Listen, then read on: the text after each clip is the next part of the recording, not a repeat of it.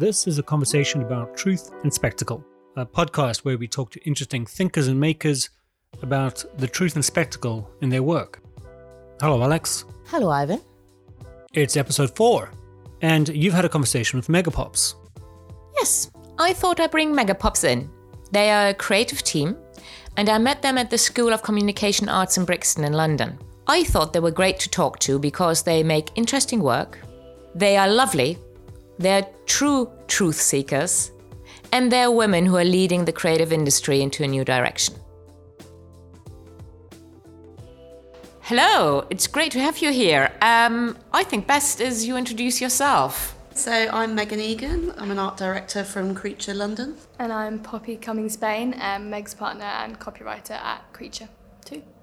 And together we're known collectively as Megapops. Yeah, sticky name.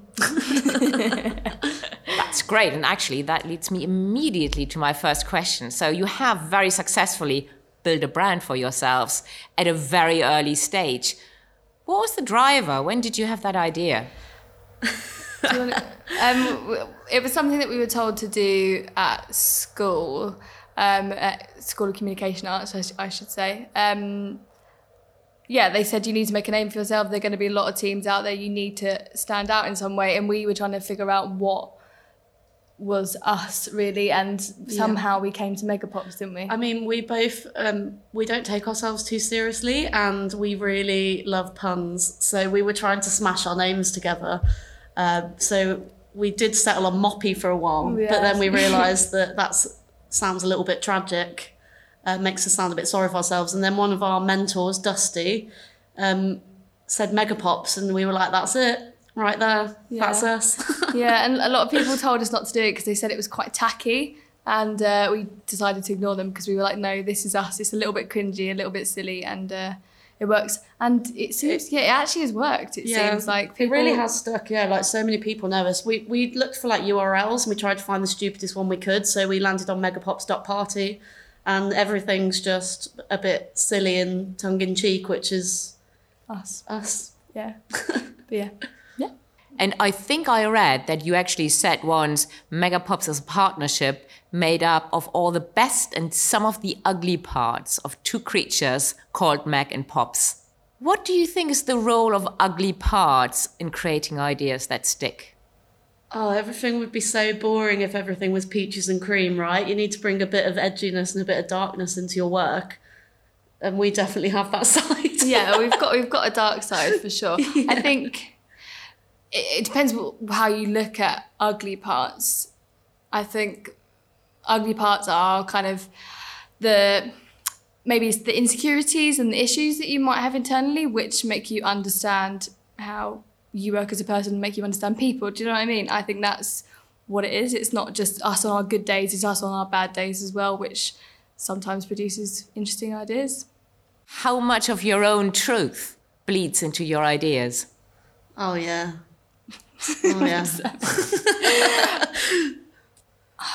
I think it's a bit of a balance. I think there's a lot of my own truth, but personally, that would bleed into stuff because I'm quite sensitive and hyper aware of emotions, which you're very aware of. Meg's kind of you're the yin to the yang that I am in that sense, because I think maybe not emotionally intelligent, because I think that's a bit arrogant to say, but just very aware of other people's feelings, and that is kind of my truth, which I use. Yeah, I mean, meanwhile, I'm quite headstrong, and I think we balance each other out quite well, because I kind of leap straight away, whereas Poppy I feel like you weigh things up a bit more and you take into account a lot more factors. So between us, we kind of balance each other out into a healthy mix. Yeah. But I mean, like, you know, when you speak about truth as well, obviously working in advertising is a bit of a difficult subject on that, because sometimes you have to work on things that maybe necessarily you don't believe in.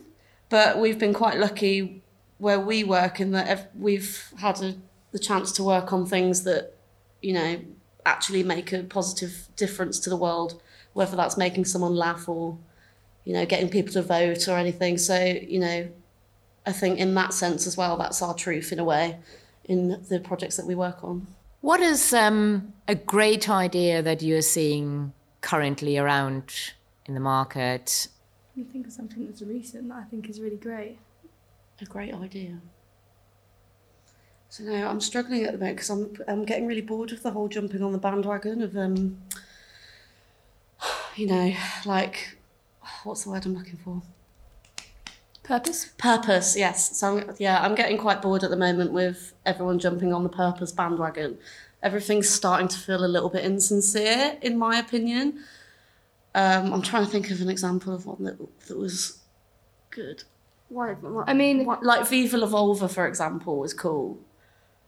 That was like really empowering and experimental and something that's really people shy away from.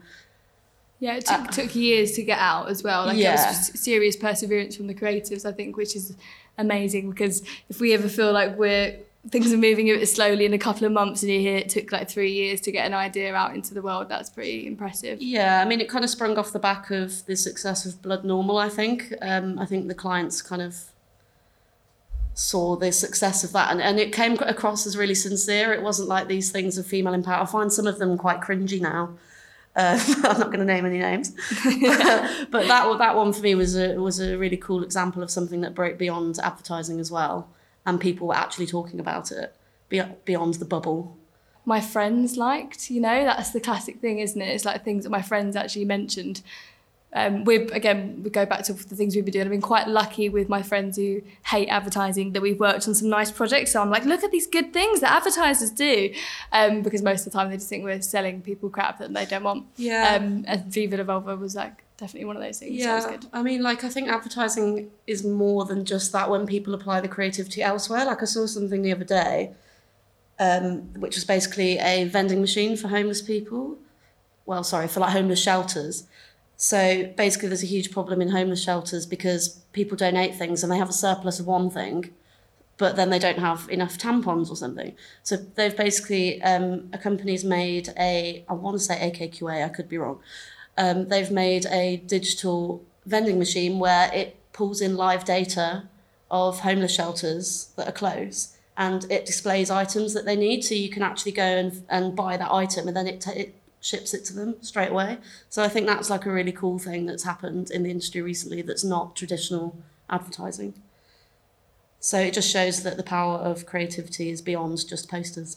Yeah, and I agree with you. I find the current obsession on purpose slightly grinding at times now, because I think a lot of times, especially so-called brand purpose, is very thinly veiled advertising, greenwash, whitewash, emo wash. I think the interesting thing of the vending machine is that this is probably something that we talk about when we call organizational truth. So that's what we do. We as homeless shelters provide people with products. So actually giving you the opportunity to do that better and smarter and talk about it is a good way of spending money, because you're not just communicating something, you're also creating something. Well, yeah, exactly. It's affecting real change, isn't it? Not just like it's actually action rather than standing there and just saying it.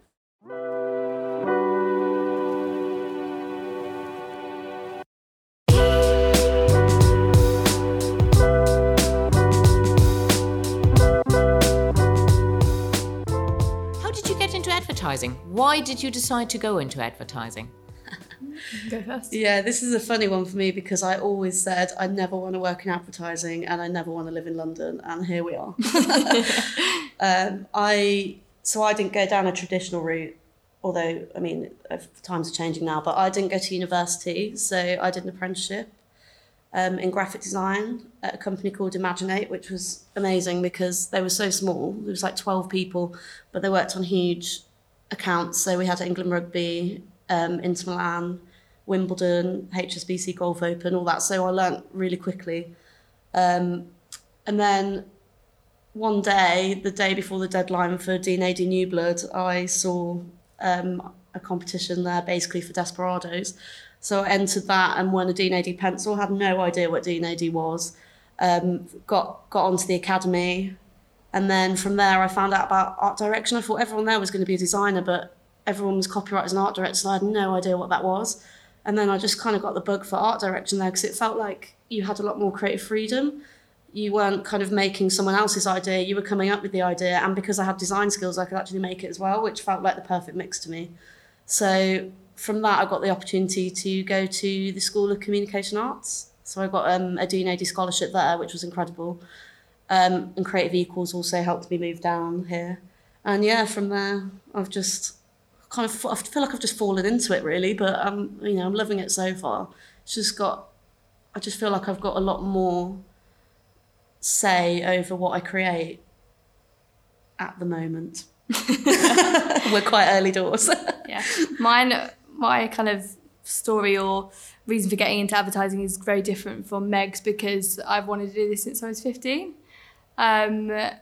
Did a week's work experience. My dad's now ex-wife, they're still friends, is an illustrator and did lots of stuff, ad campaigns, and rather than get a week's experience somewhere that your school set up for you, she got me in an ad agency and they got me kind of like scamping ideas and whatever.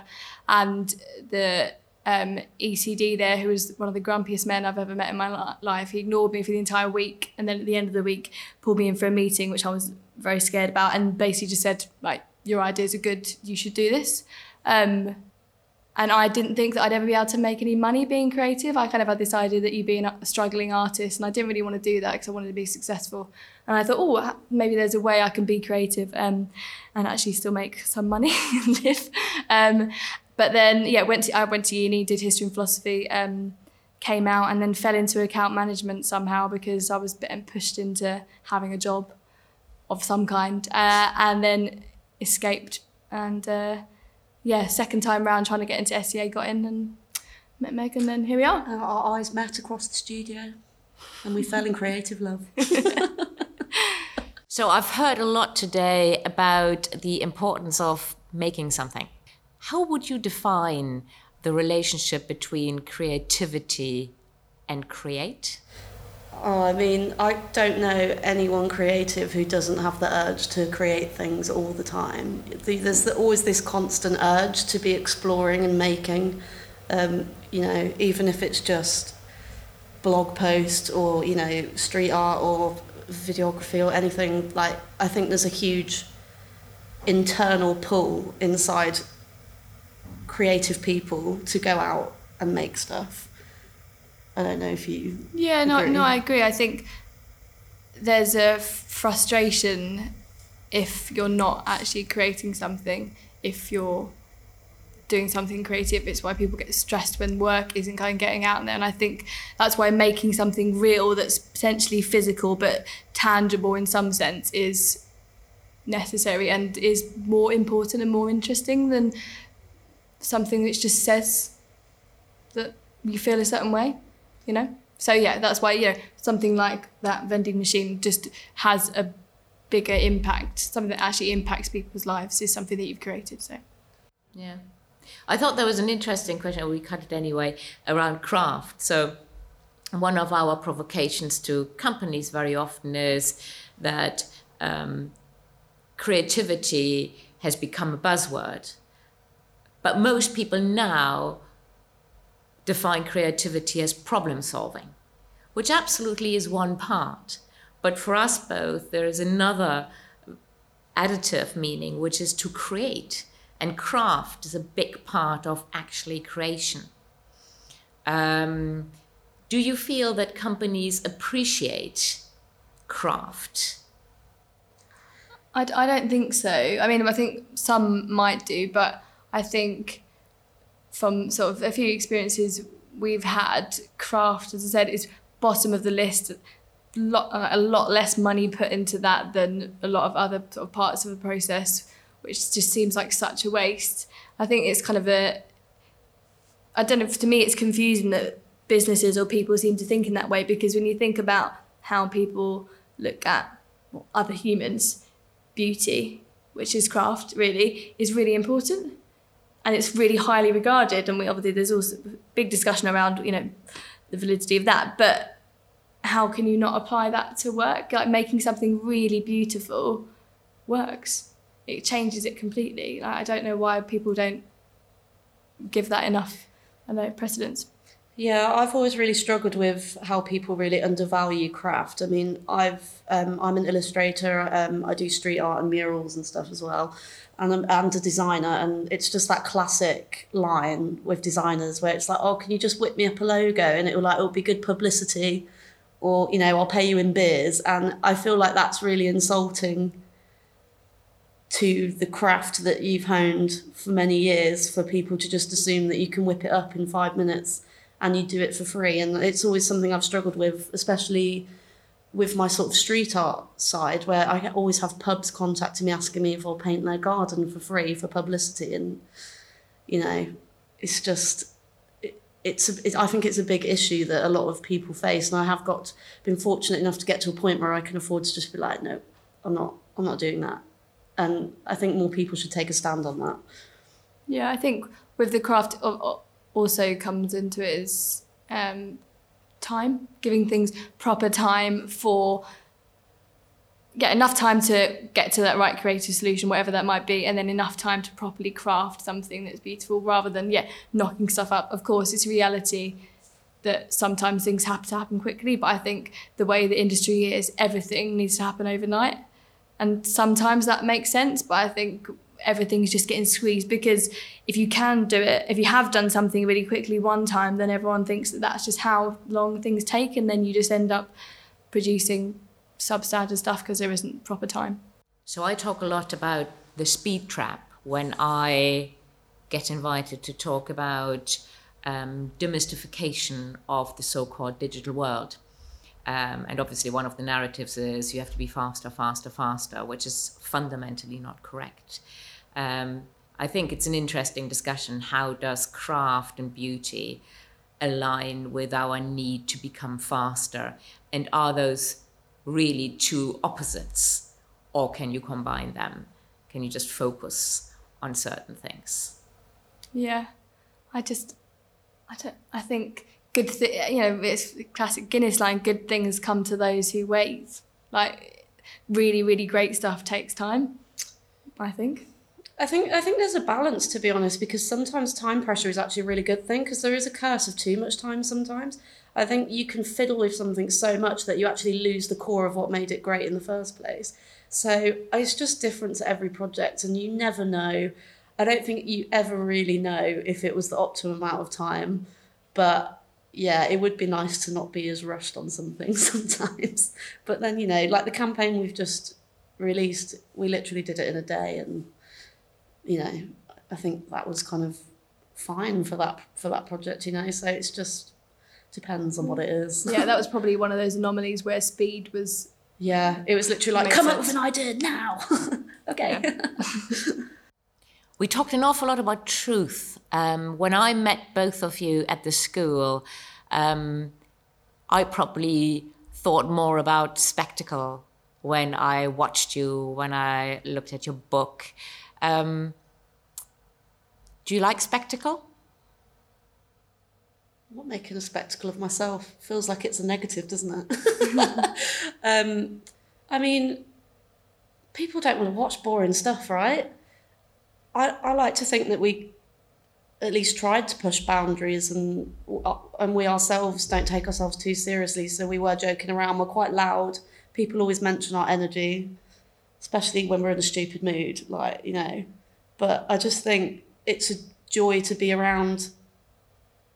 I mean, I'm not talking about us, just in general, just people that have a little bit of a spark to them rather than just being quite flat. And I think it shows in the work you produce as well. So in that respect, spectacle's a good thing. Yeah, I think it's funny because I kind of think of myself as being quite shy, which most of my friends scoff at when I say it. So if you look at it, spectacle in a kind of more negative, exaggerated sense, then no, I don't like it, because I don't like anything that's too over the top. I'm a little bit more of a kind of restrained, person, and that's the kind of stuff I'm into, I suppose. But it's interesting you say that, though, because your wardrobe is so bright and colourful, and that to me is you being a bit of a spectacle, because you're very out there with what you wear. Yeah. I'm a walking contradiction, basically. But yeah, I mean, as you said, I mean,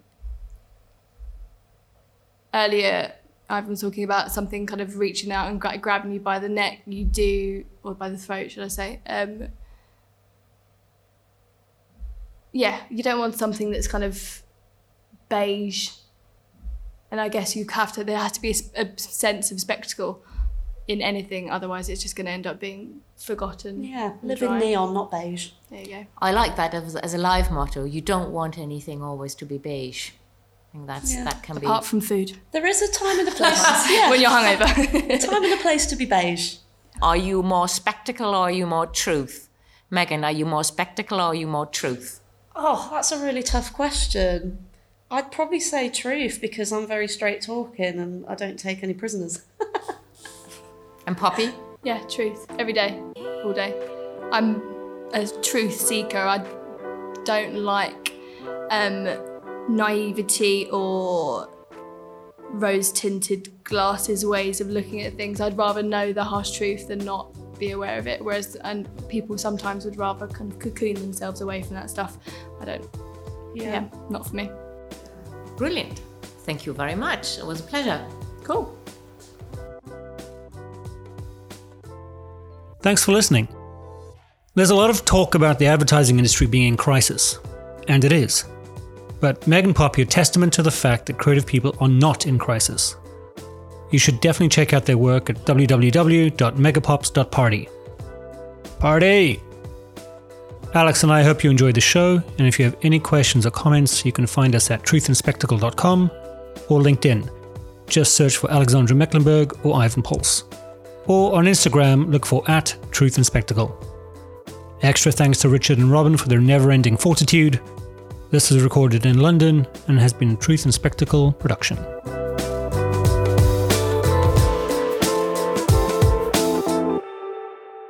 Is that your first podcast? Yeah. Yeah. Yours, yeah. Yeah. That's awesome. Podcast virgins.